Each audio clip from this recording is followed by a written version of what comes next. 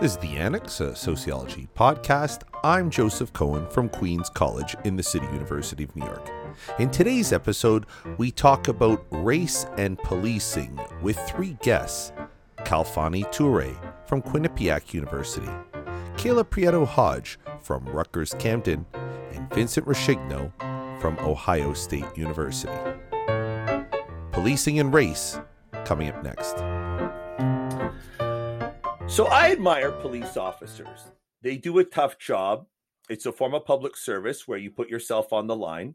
The people I know who are or were police officers are good people, and I'm grateful, for their service.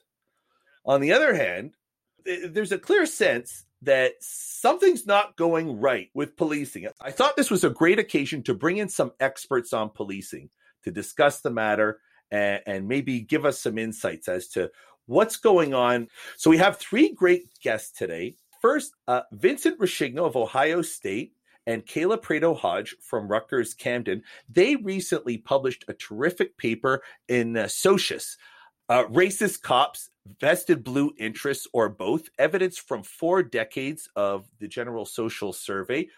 Welcome, Vinny. Thanks. And Kayla, thank you for joining us. Kayla's frozen at the moment, but we'll get her back real soon. And Ture from Quinnipiac University. He's an anthropologist who made the leap to sociology, and he studies police discretion. Thank you very much for coming, Kalfani. Well, absolutely, and thank you for the invitation. So first, let's begin. Vinny and Kayla, you guys wrote a terrific paper on police attitudes. Can you just give us a rundown of your Socius paper? Sure. In the face of Black Lives Matter protests over the summer, we saw a lot of really pretty aggressive and militarized police response to what were largely peaceful protests by all national media accounts. That certainly raised the question of why are they coming so hard at these protests? On the flip side, if you think about really just a few weeks ago, we saw protesters break into the U.S. Capitol building, and we did not see police out in full military gear. And as more information is flowing out of that particular scene, not only are we finding out that police didn't militarize for those purposes, but some police actually helped protesters get in the Capitol. Some of the protesters themselves were off-duty police officers, I think from New Jersey or somewhere. I don't remember where it was.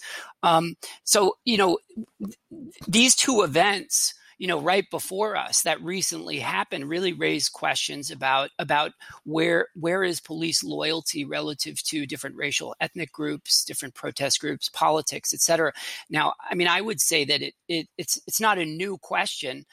Policing has always been problematic. I went to graduate school in the South and was doing Southern history before sociology. And we know about vagrancy laws and chain gangs, which were very racialized and classed as well in the South. So I don't know that it's anything new, but we really have these high visibility sort of moments before us. And I've wondered about that.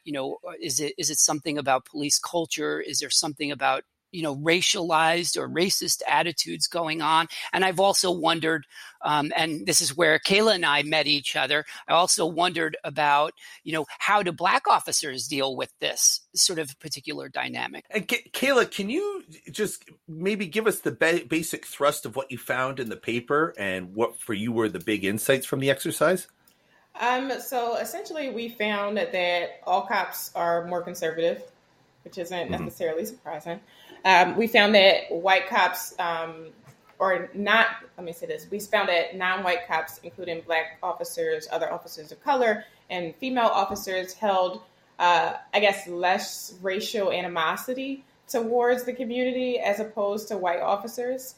That was essentially the meat and potatoes of our findings. Vinny, I don't know if you want to add Yeah, well, and on top of that, it does seem to be that there is a sort of a blue culture out there that actually, regardless of race or gender, we found that cops do align with each other in terms of police interests. Like, should they have the right to use physical force against citizens?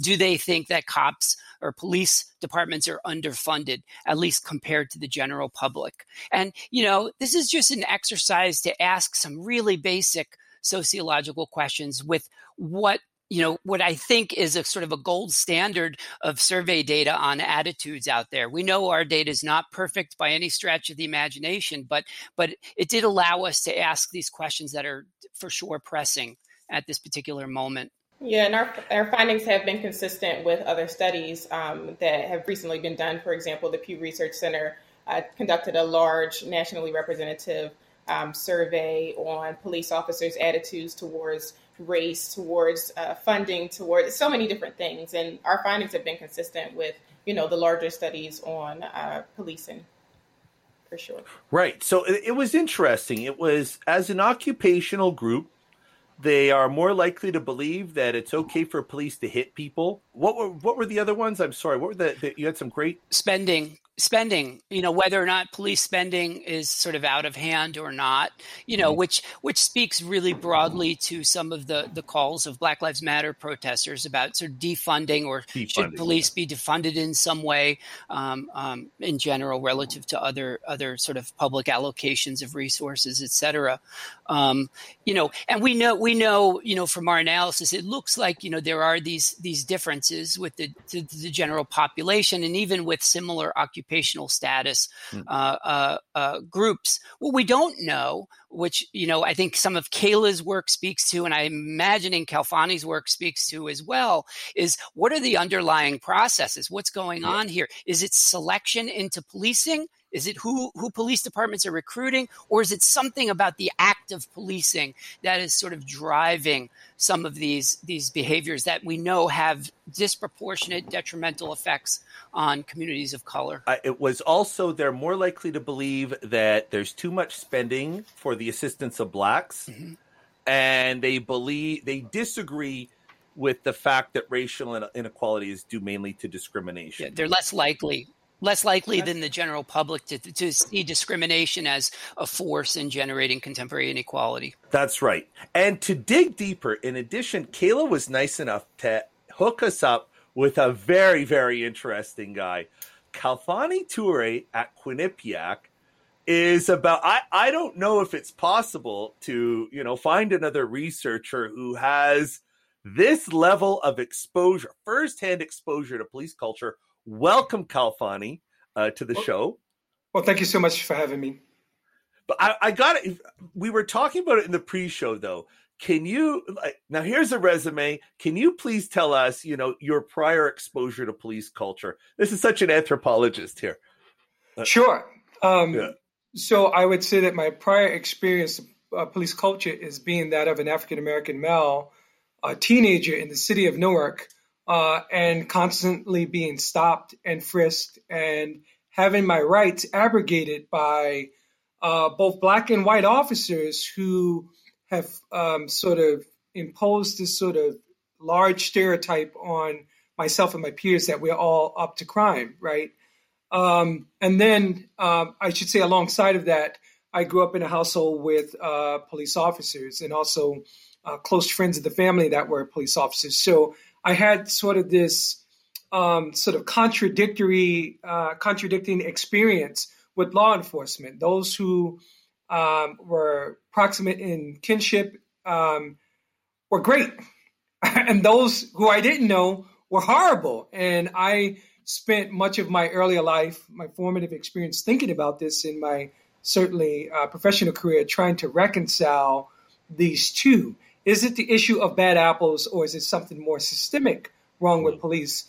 And that sojourn, if you will, required that I would also assumed the role of becoming a police officer or the role of law enforcement. Yeah. Here's the anthropologist kicking in here. Yeah. Please tell us your experience as a police officer.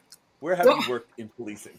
So, well, I mean, so much to say about this topic. And I guess what I would, just to give some context, I worked in the state of Georgia in the metropolitan Atlanta area, and I worked with 3 different police departments, both as a specialty of the state. I worked with the city police department, and I worked with the county police department.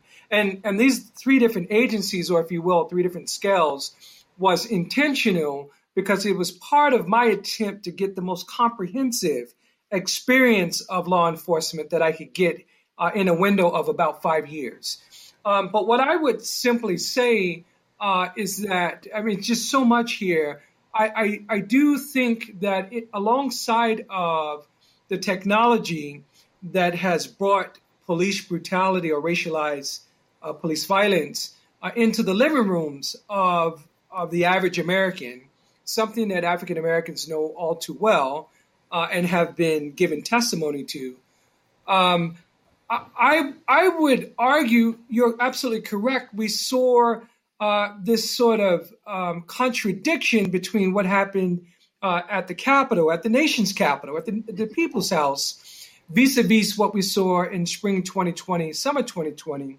And to know and to learn that not only the Confederates of these violators or insurrectionists were also law enforcement, but that Congress people aided and abetted them, right? But more importantly, for me, just getting at Finney's point is I can talk to you ethnographically, or I can talk to you about qualitatively about both the violence that I've seen by police and also what I've studied.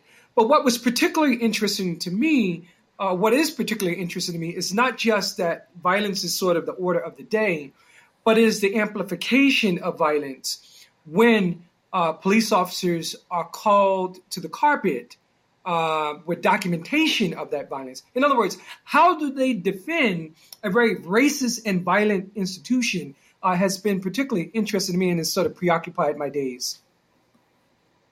So explain it to someone like me, who lacks much knowledge of policing. It's just not my area.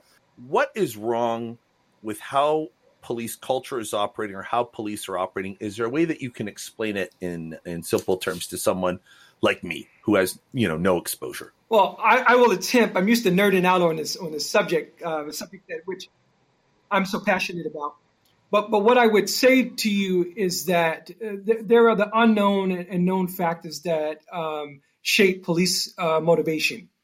And one of the things we know at the aggregate is that both a constituent factor in terms of police practices or their criminal procedures, rather, is race and place.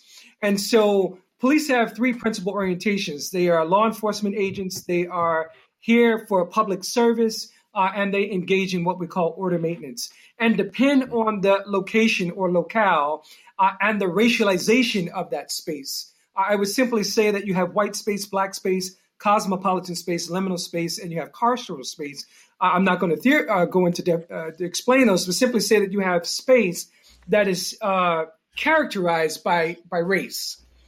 And so if you come from outside of black space, I'm not surprised that, in fact, you would have a qualitatively different experience with policing and police experience. But here's what I want, if I could impress upon your audience anything, is that race has always been an important instrument in the socialization of all of us who claim to be Americans. It is a primary organizing principle. And what this simply means that if you are white in this society, you are attributed moral capital. You have credibility.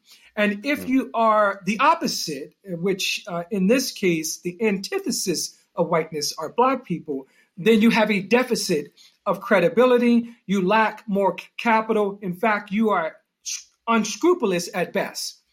And so the police then are given the authority to help maintain a particular social order that benefits the majority in society. And in order to avoid the dystopian outcomes, they police black and brown bodies heavily.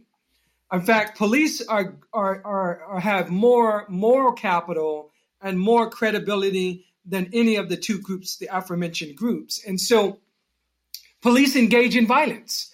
And no one questions whether or not this violence is gratuitous or appropriate, or this is a violation of one's constitutional rights, because police are considered moral agents. Now, if you understand that, then race becomes a way of organizing society, and police, as we say in law enforcement, the thin blue line is the last line of defense against chaos. By the way, the flag itself is black on the top, black on the bottom, and police see themselves as the agents of morality and the agents of order who are to restrain and constrain black space. And so I'm going on and on about it, and maybe there's an opportunity to expound upon this a little bit more, but that is the culture. Police, I see, are not only moral agents, but they are agents of white supremacy. And that doesn't mean that every officer like myself who signed up for the job are thinking about upholding white supremacy.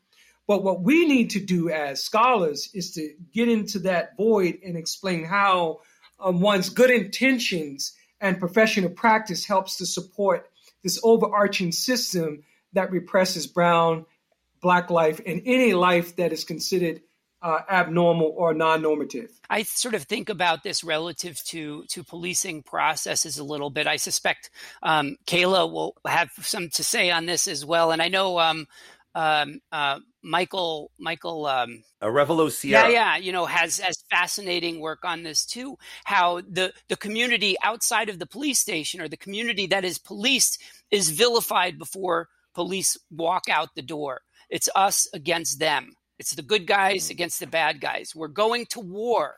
If you sort of go out into the street, or through your training, you go into the street and are disproportionately patrolling black and brown neighborhoods with that mentality, I mean, how can you not have sort of abuses of power? So I don't know if Kayla, has done this, spent 4 years talking to police officers in a very large metropolitan area. And I'm wondering if black and white officers are sort of going in with that sort of same, warlike mentality when they go out on the beat. Yeah, for the large part, yeah. Some officers, like Kafani, join the police force to change the face of policing. But it's hard to accomplish that within blue police culture, because if you want to be indoctrinated in this culture, which is, I guess, it protects you in a way, right? It protects your life while you're in the field. It protects your job security and everything like that. If you want to be indoctrinated into this culture, even if you do have good intentions, you have to adopt a blue cultural framework, which is anti-blackness, as Kofani also said. And so what I've found is that, black officers go into the field as well, just as white officers, with this us versus them mentality. The only difference is that they're black, and a lot of them are policing the communities in which they're from. So they have a different understanding of it. However, them having an understanding of it doesn't necessarily mean that they're exempt from perpetuating these same inequalities and these same discriminatory acts and violence on the people that they say that they actually care about. That's right. Yeah, that in a nutshell, to me, speaks to the pitfalls of these easy policy recommendations of, let's just do racial diversity. Let's just hire more black cops. It's just not that simple. Until we really look at the organization of policing and look at it as it is, as a racist regime, as a racialized organization, we can't really begin to talk about reform or begin to talk about, how to eradicate different inequalities that happen in policing. So can you flesh out, how does racism manifest in the conduct of an individual officer? Because if you talk to an officer, they will say, I do not harbor racial animus. They say there's a few bad apples. I'm putting my life on the line to secure, communities so that black people, I'm sure the arguments. Mm-hmm. How do you explain racism to somebody who says that? Like, is that the type of racism? Are they lying? You know, do they actually harbor animus, or is it more like they're trapped in a socialization system that causes them to, you know, respond in negative ways? Like, can you explain it to me? Maybe I'll just like that broadly. How does it manifest? I think it can be twofold, right? I think that people can just be inherently racist and come to the police and organization with these racist attitudes, and then perpetuate these racist attitudes on citizens.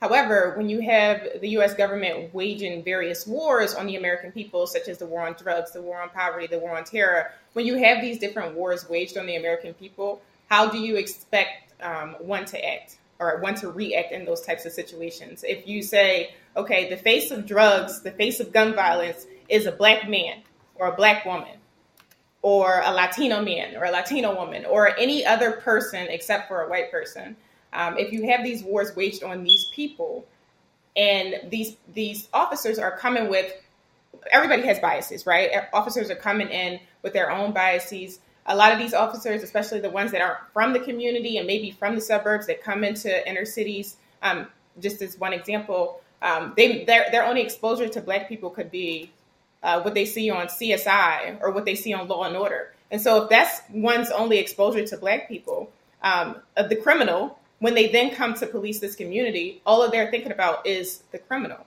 And when you have this organization reinforcing this idea of criminality in these communities, that everybody is a scumbag, everybody is a criminal in this community. They can be 3 years old, they can be 10 years old, they can be 70 years old, they can be 80 years old. When you have this culture that continuously promotes this idea that everybody is the enemy except for the people that are inside, and if anybody on the inside disagrees, then they're also the enemy. I've heard of cops who've, spoke out against things and not been backed up. There's research to actually support stuff like that, where a cop might speak out against racial injustices and not be backed up in a situation. So literally their lives depend on perpetuating this racist organization and these racist ideas and realities in many cases. Let me, if I may jump in and give a very specific example and then point us to something more historical. So here's an example.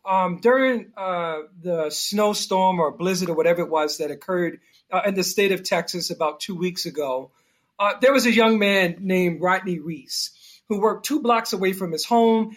He was a high school student, probably tall in stature, big in stature, but his face, in no uncertain terms, this was a baby. You could look in his face and see this was a little boy. And he was on his way home from work. He couldn't navigate the sidewalk, right? He couldn't traverse the sidewalk because it was covered in ice and snow. And so he chose to walk in the street. Again, he worked at a Walmart 2 blocks away from his house. And so the cops decided that this person who the initial call went out may be in need of help. But they decided that they would pursue this young man based on the crime of jaywalking. Now, I can tell you as a law enforcement officer, there's only rare cases where we would cite someone for jaywalking. That is, if you run out of the street and collide with a motorist, then we don't want the motorist to suffer the liabilities with regards to his insurance. And so we cite the pedestrian to say who was at fault. Otherwise than that, we rarely enforce jaywalking, right? White people jaywalk, Black people jaywalk, everyone jaywalks, right? The shortest point between 2 points is a straight line. And so this young man was arrested. This is an example of this willingness to see Black people as criminals as opposed to people who needs service. And so, and this is what I'm saying, symbolically, we are the assailants, right? We are the unscrupulous people. And if this is the primary organizing principle, then I'm not shocked again that Black, white, brown, or whoever officer would police these 2 communities in this disparate way. Now, in terms of the uniform, I would always say to officers who came out of the academy, if I'm training officers now or when I was training officers then, that uniform carries history. At every moment where there has been an epochal shift in the professionalization of law enforcement, wonderful text is Badges Without Borders by Schrader, who's at Johns Hopkins. But at every point, it has always been about race. SWAT teams were developed because of the need to control civil rights movements. Police professionalization has always been situated around those who we see as the other. And this begins with, at least in the South, it begins with the enslavement of African people. So we don't have to look far for sort of the nature of the situation of racism. We just have to be courageous enough to just look for it and be honest about its interventions.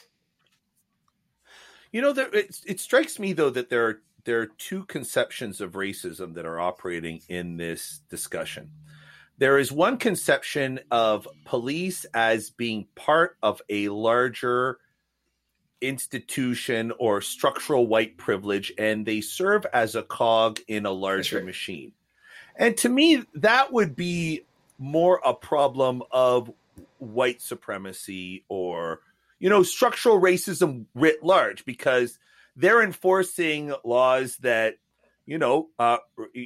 racialized legislators pass that are ratified by racially minded voters or sort of white, white ethno-nationalist minded voters. And it's part of a larger cog. The second is police culture, where, police have discretion in how they apply the law. And there is something in between the official directives that might press them or incline them to engage in differential enforcement. Where, I'll give you an example. One of the biggest things that I observed that convinced me that there was a problem with policing was stop and frisk in New York City, because all of my students, without exception, were shaken down by the police.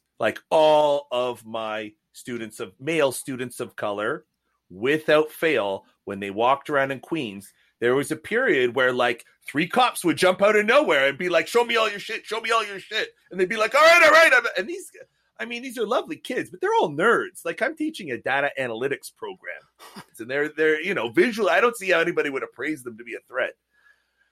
That's the type of thing where there's a law and, that where the police have, they can just pull over anybody, which is sort of like a race neutral law, but somehow they're making a choice to shake down young students of color. And that's something that I would say is more specific to police culture or more strictly localized. Does that make sense? Well, I kindly want to push back on that and to say that it is easy for us to desire to disentangle police on the one hand from a larger system of white supremacy. I want to impress upon you, and I think in agreement with my colleagues who are here, that police operate towards their own interests. In others, that police are imbued with not just authority to enforce the laws, to serve and protect and engage in order maintenance. They are invested with this power or this authority to protect whiteness in which they share, and whiteness in which the larger society share. So what we're looking at is just two institutions, functional institutions of this sort of larger system. Now, you may say, in fact, black officers are not white. Well, when I was going into law enforcement, I also was mindful of the fact that I came from the city of Newark. I lacked credibility. I lacked more authority. And policing helped to give me something that I didn't have. And so there are black officers who are beneficiaries of this institution which protects whiteness. And so they too will go out and implement both the strategies or patterns and practices that help to uphold the larger system. So we got to be careful not to simply disentangle and treat these as two mutually exclusive conditions. One operates to serve the larger system as well as the other.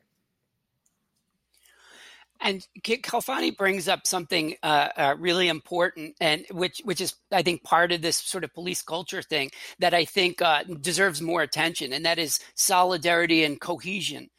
within. And Kayla, a few minutes ago, sort of referred to a police officer who may be accuses a police department of discrimination within. And when she said that, it triggered, some of my other researches on discrimination and workplace discrimination. I've gone through a lot of case files, and the scariest case files I've ever gone through of discrimination cases at work are police officers that accuse either, their lieutenant or the police department in general of discrimination and are targeted by their fellow officers. You are now outside of the blue, and we are now going to target you. We're going to harass you. We're going to pull up in front of your house at night and shine lights in your windows and scare the hell out of you.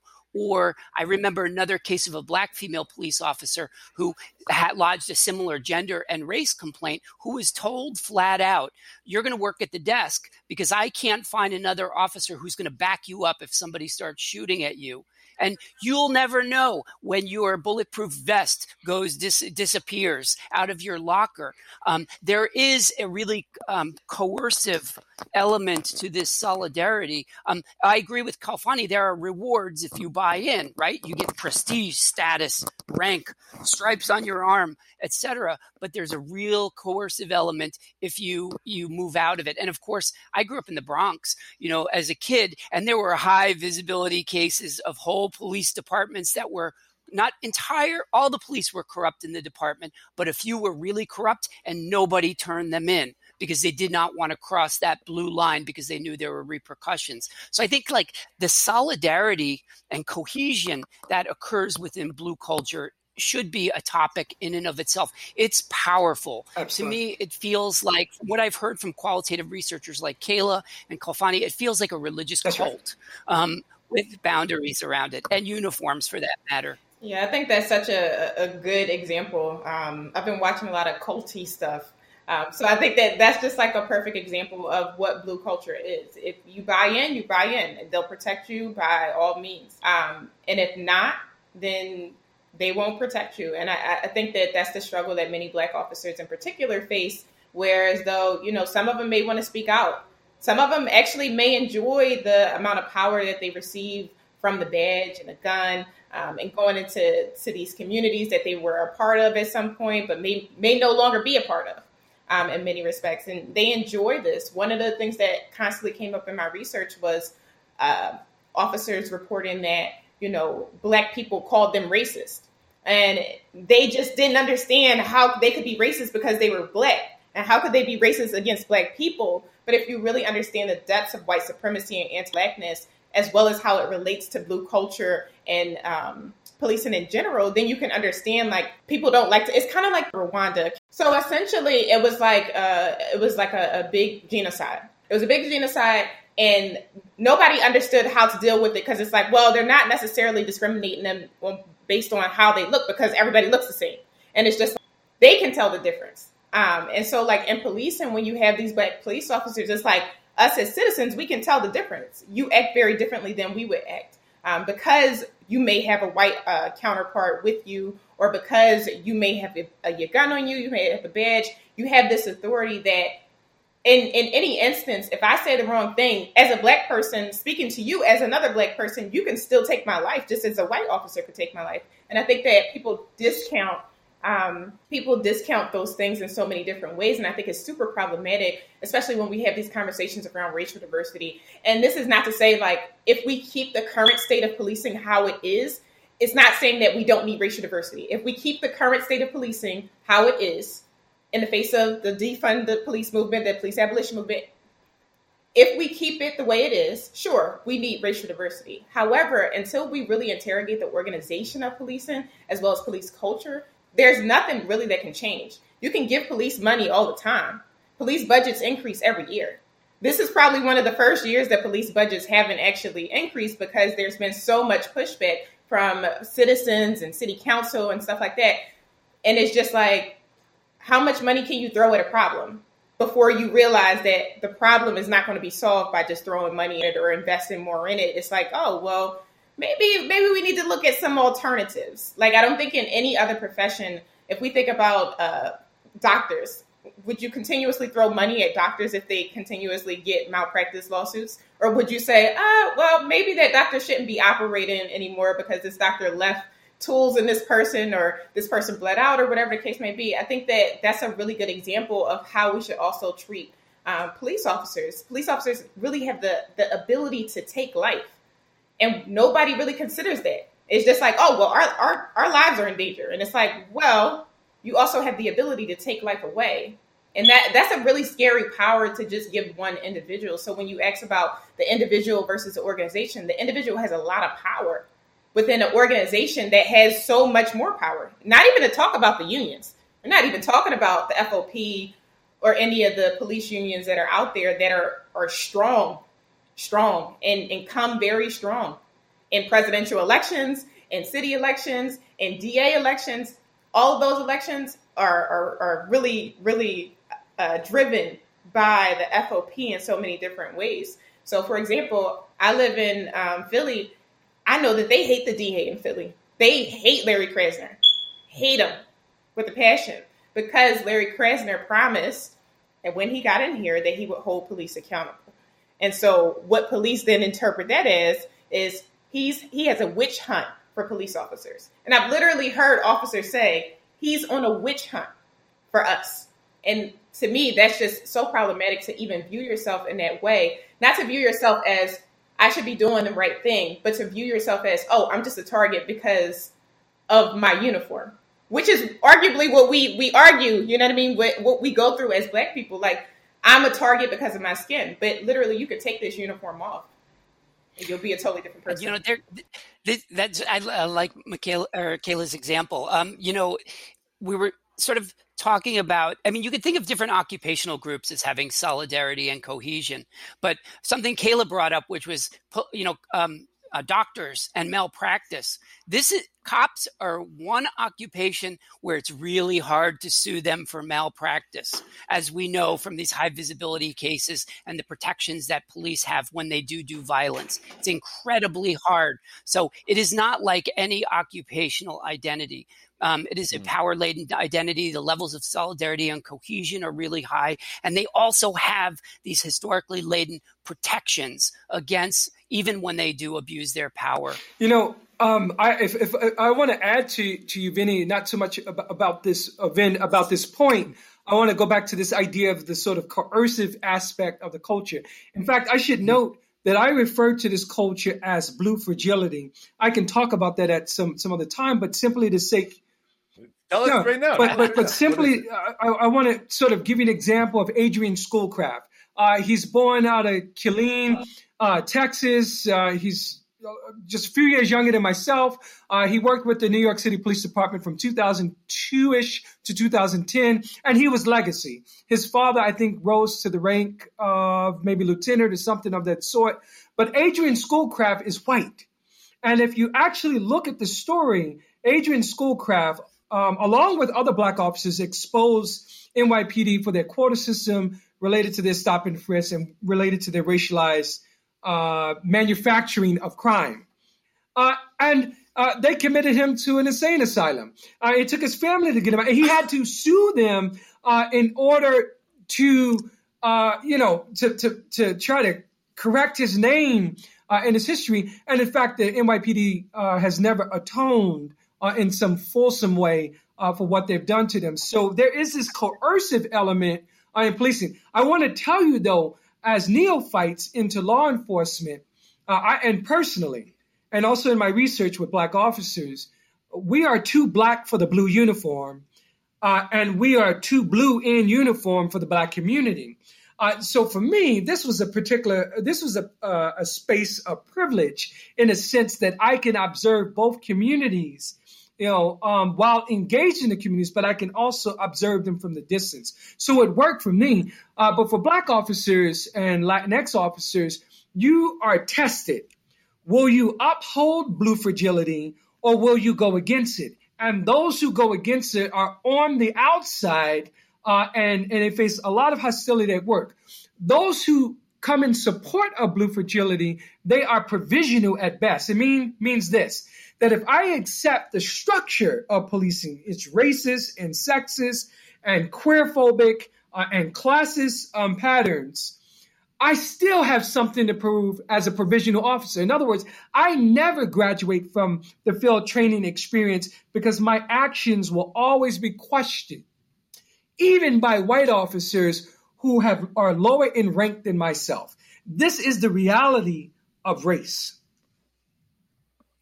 And then that Adrian Schoolcraft example is so powerful. And not to plug, that was nuts. I remember that story. Not to plug another podcast, but there's an episode of another very popular podcast where This American Life. Is that, I think it's called something like, is that a recorder in your pocket? Or are you glad to see me? I think that's where I heard about that. He recorded these conversations. I was glued with chills going up my spine about how they found ways of railroading him, finding him mentally incompetent, trying to get him committed. He was afraid for his life because he was doing the right thing. He was abiding by the law. He was dealing with, calling out his supervisors for, abusing and exerting a discretionary force in frisk and search. Powerful stuff. And that's one example. There are lots of examples in the history of policing of corrupt police captains, departments, where other officers who want to do the right thing are too afraid to do the right thing because it has long-term career consequences. That's right. I want to just check my comprehension here. And tell you what I'm understanding, the basic thrust of like the picture you're painting for me. I am understanding that you are saying, okay, there is an institution called policing. It has a strong socialization element, has a strong discipline element. To be part of the group, you have to some degree, surrender to the group. You have to stay in line. That institution is partly sustained by the institution of whiteness. That institution works with the institution of whiteness, and the institution of whiteness keeps the institution of contemporary American policing fed and protected and privileged. And the prizes of policing, the lifeblood of policing, as it currently operates now, it's kind of like what's paying its bills is whiteness. And it's maybe paying its bills by, I don't know, through the Republican Party, through white voters of both parties who will reflexively support the police if the right cues are given. And what you're saying is that, I think I'm understanding this. It's almost like the current incarnation of American policing is too bound up with and to some degree controlled by whiteness.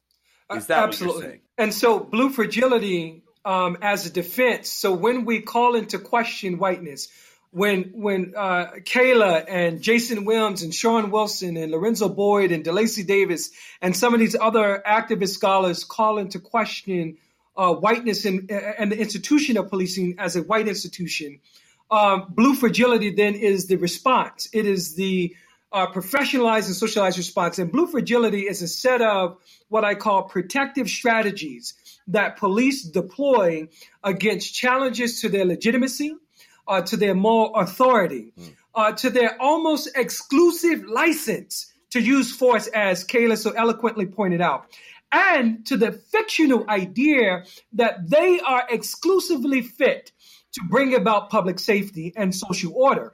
Now, these strategies, for example, exist in withdrawal from and the silencing of civil discourse. It involves verbal and physical aggression. It involves work stoppages and mass callouts. In effect, these are strategic responses intended to shut down criticism and to symbolically restore policing as more, or police that is, as more agents, and to prevent meaningful and desperate reform or just overhauling the system, right?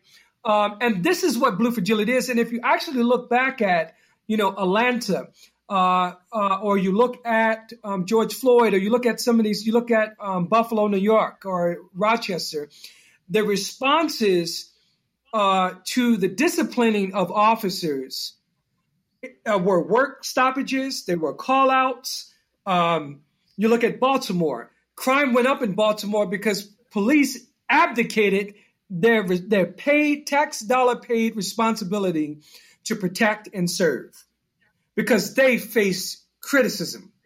Now, I love policing. I'm a former police officer, and I see a need for policing in the community. I come from Newark, New Jersey. It's a rough community. But you invalidate the good if we don't look at the systemic issues.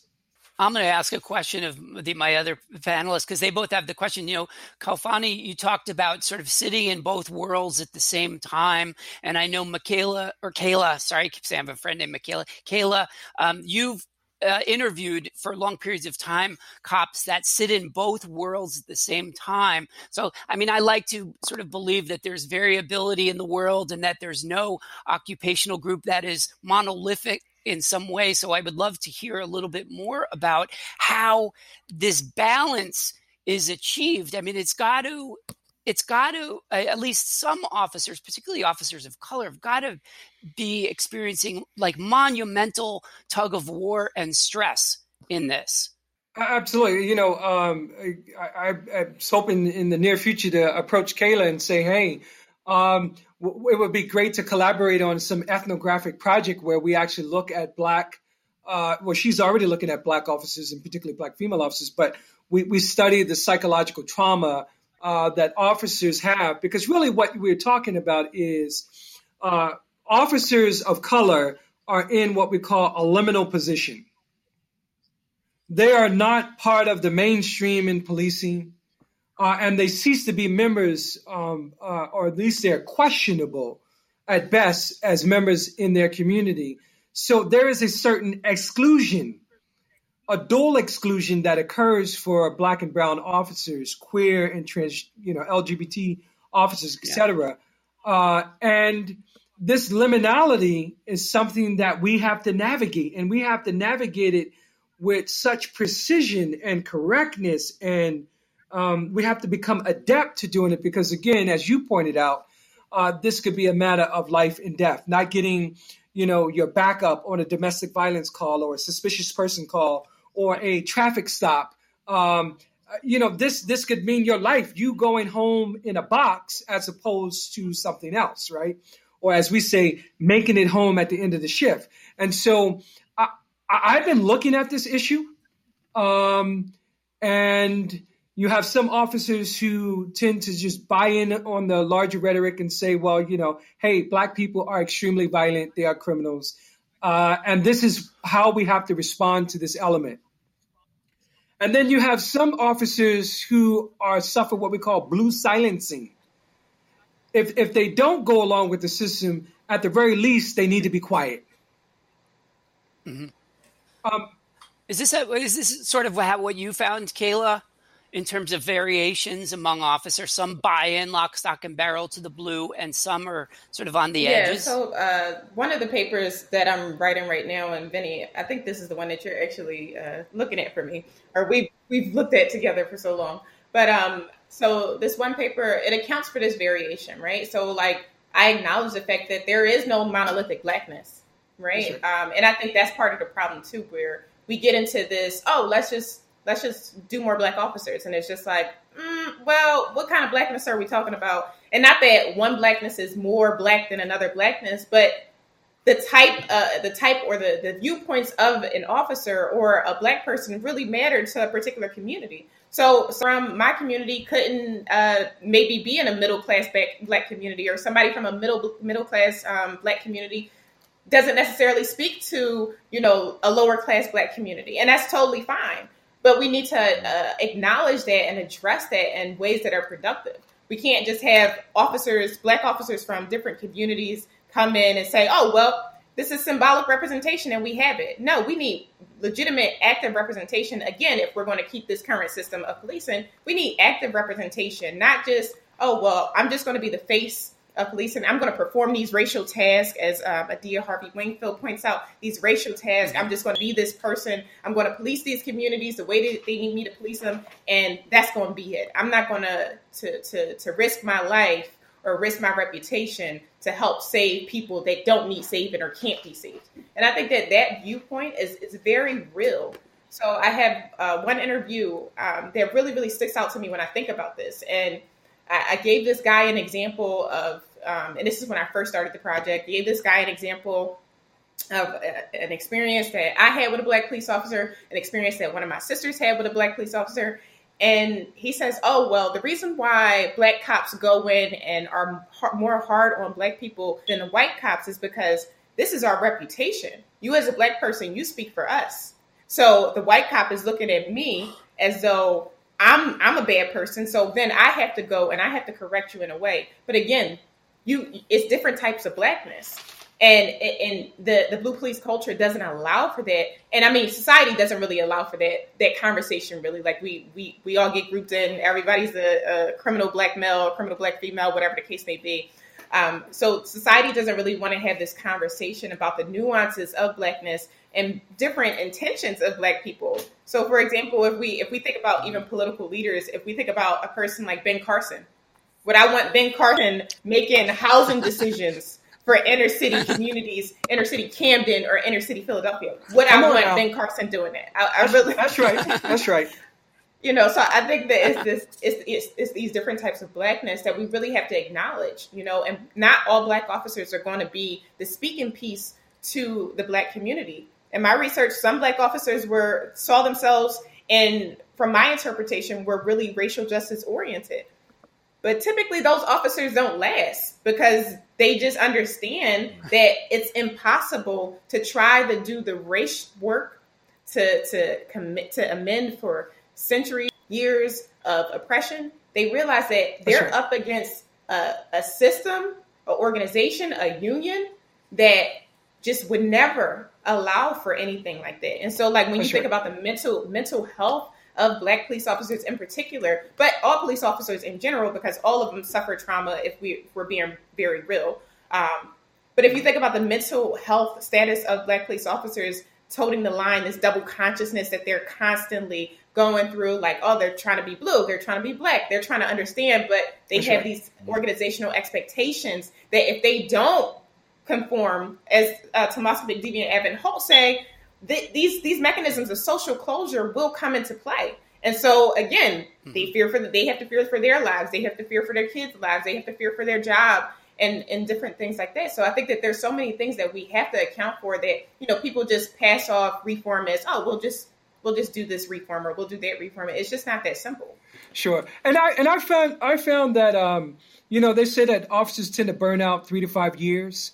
And what I've found is, at least, and this is more anecdotal because I haven't done or worked with enough Black officers in some representative way to understand if this is more universal or more general. That is that they burn out around 7 years, those who try to navigate both fields. In other words, those who try to become important agents and resources in their community and protect their community, but also tries to walk the line of policing. These people are officers who would get involved in community activities or, you know, outside of law enforcement. They would become local coaches and things like that.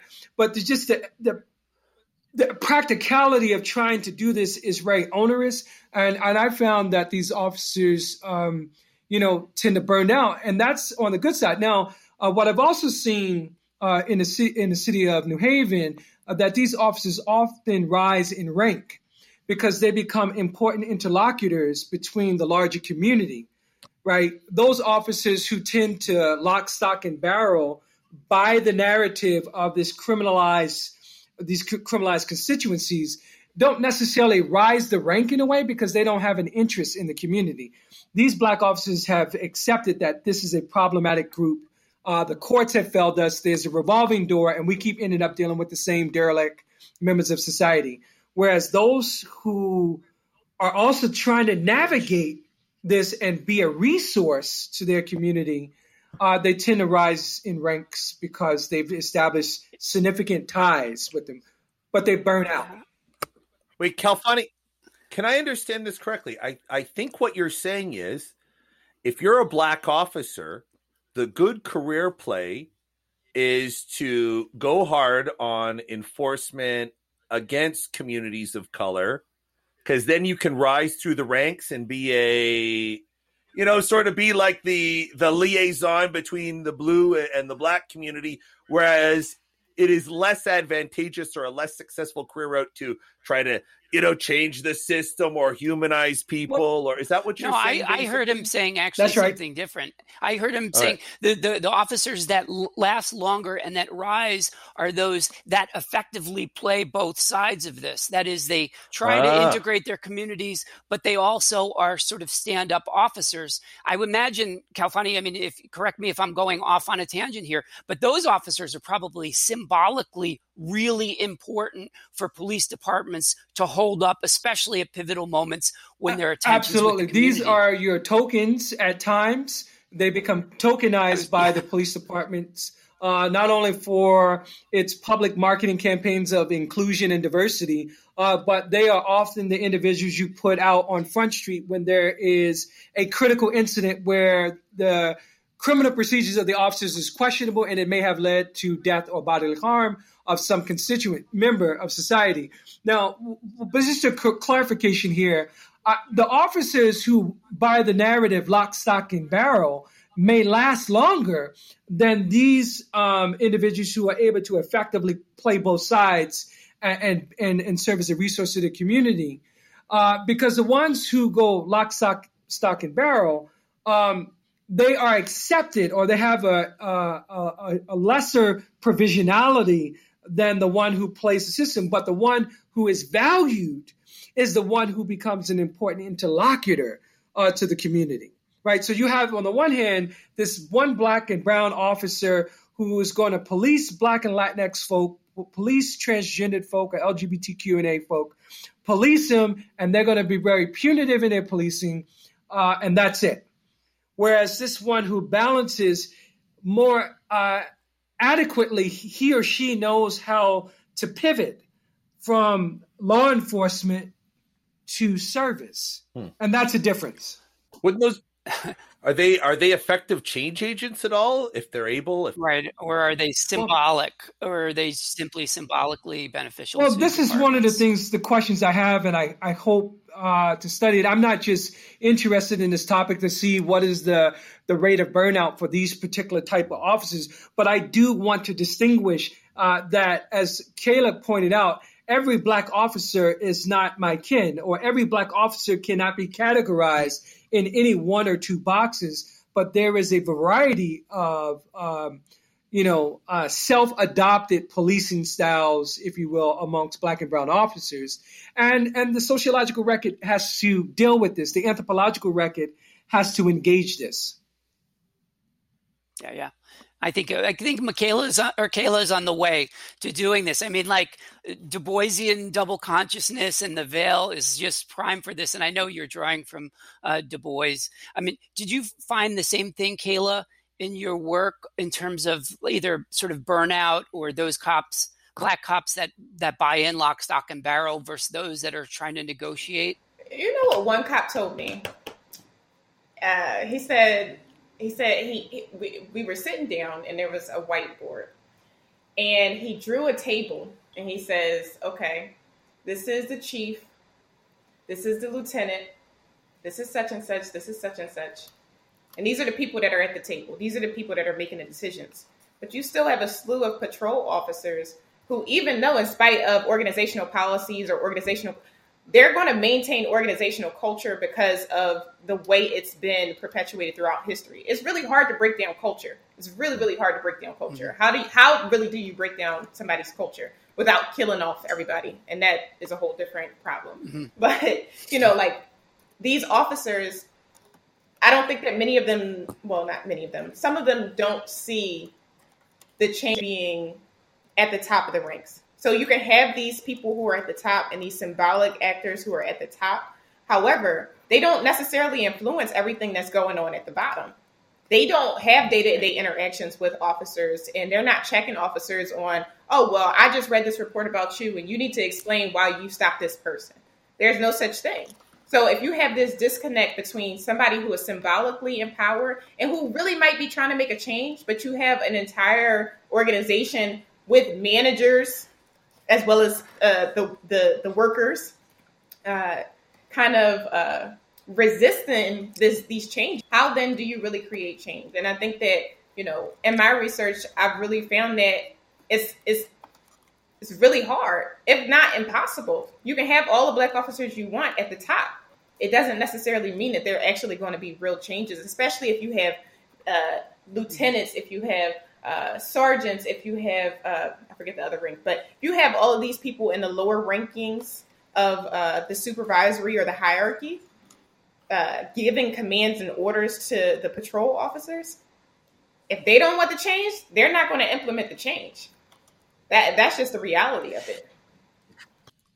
This is interesting. I mean, and you know what? Corporations are no different than this, right? We have these formal rules at the top that are at face value neutral.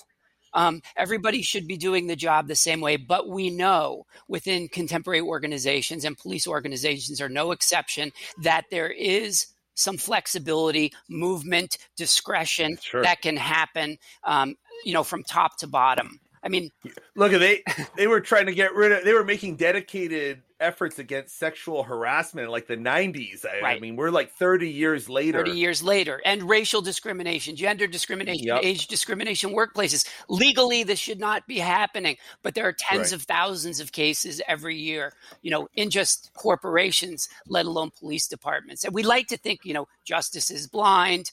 At the corporate level, but also at the policing level, right? Policing is blind. They're just following the rules. But as both Kayla and Kalfani have sort of pointed out, there is discretion there. I mean, they're disproportionately patrolling communities of color to begin with. So, the likelihood of bad instances is going to go up. But there's also discretion in who they're going to stop and frisk on their way to a data analytics class at your university, Joe. All right, we're almost out of time. I just wanted to leave off with one last question. It sounds very hopeless in a way.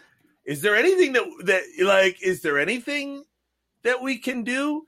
Because I mean, I've spoken about like defunding the police. I've spoken to police officers, and like they do make some compelling arguments about how defunding the police could result in more violence. I mean, these are the arguments. I've heard arguments. Well, you tell me, is there what can be done to get rid of this problem?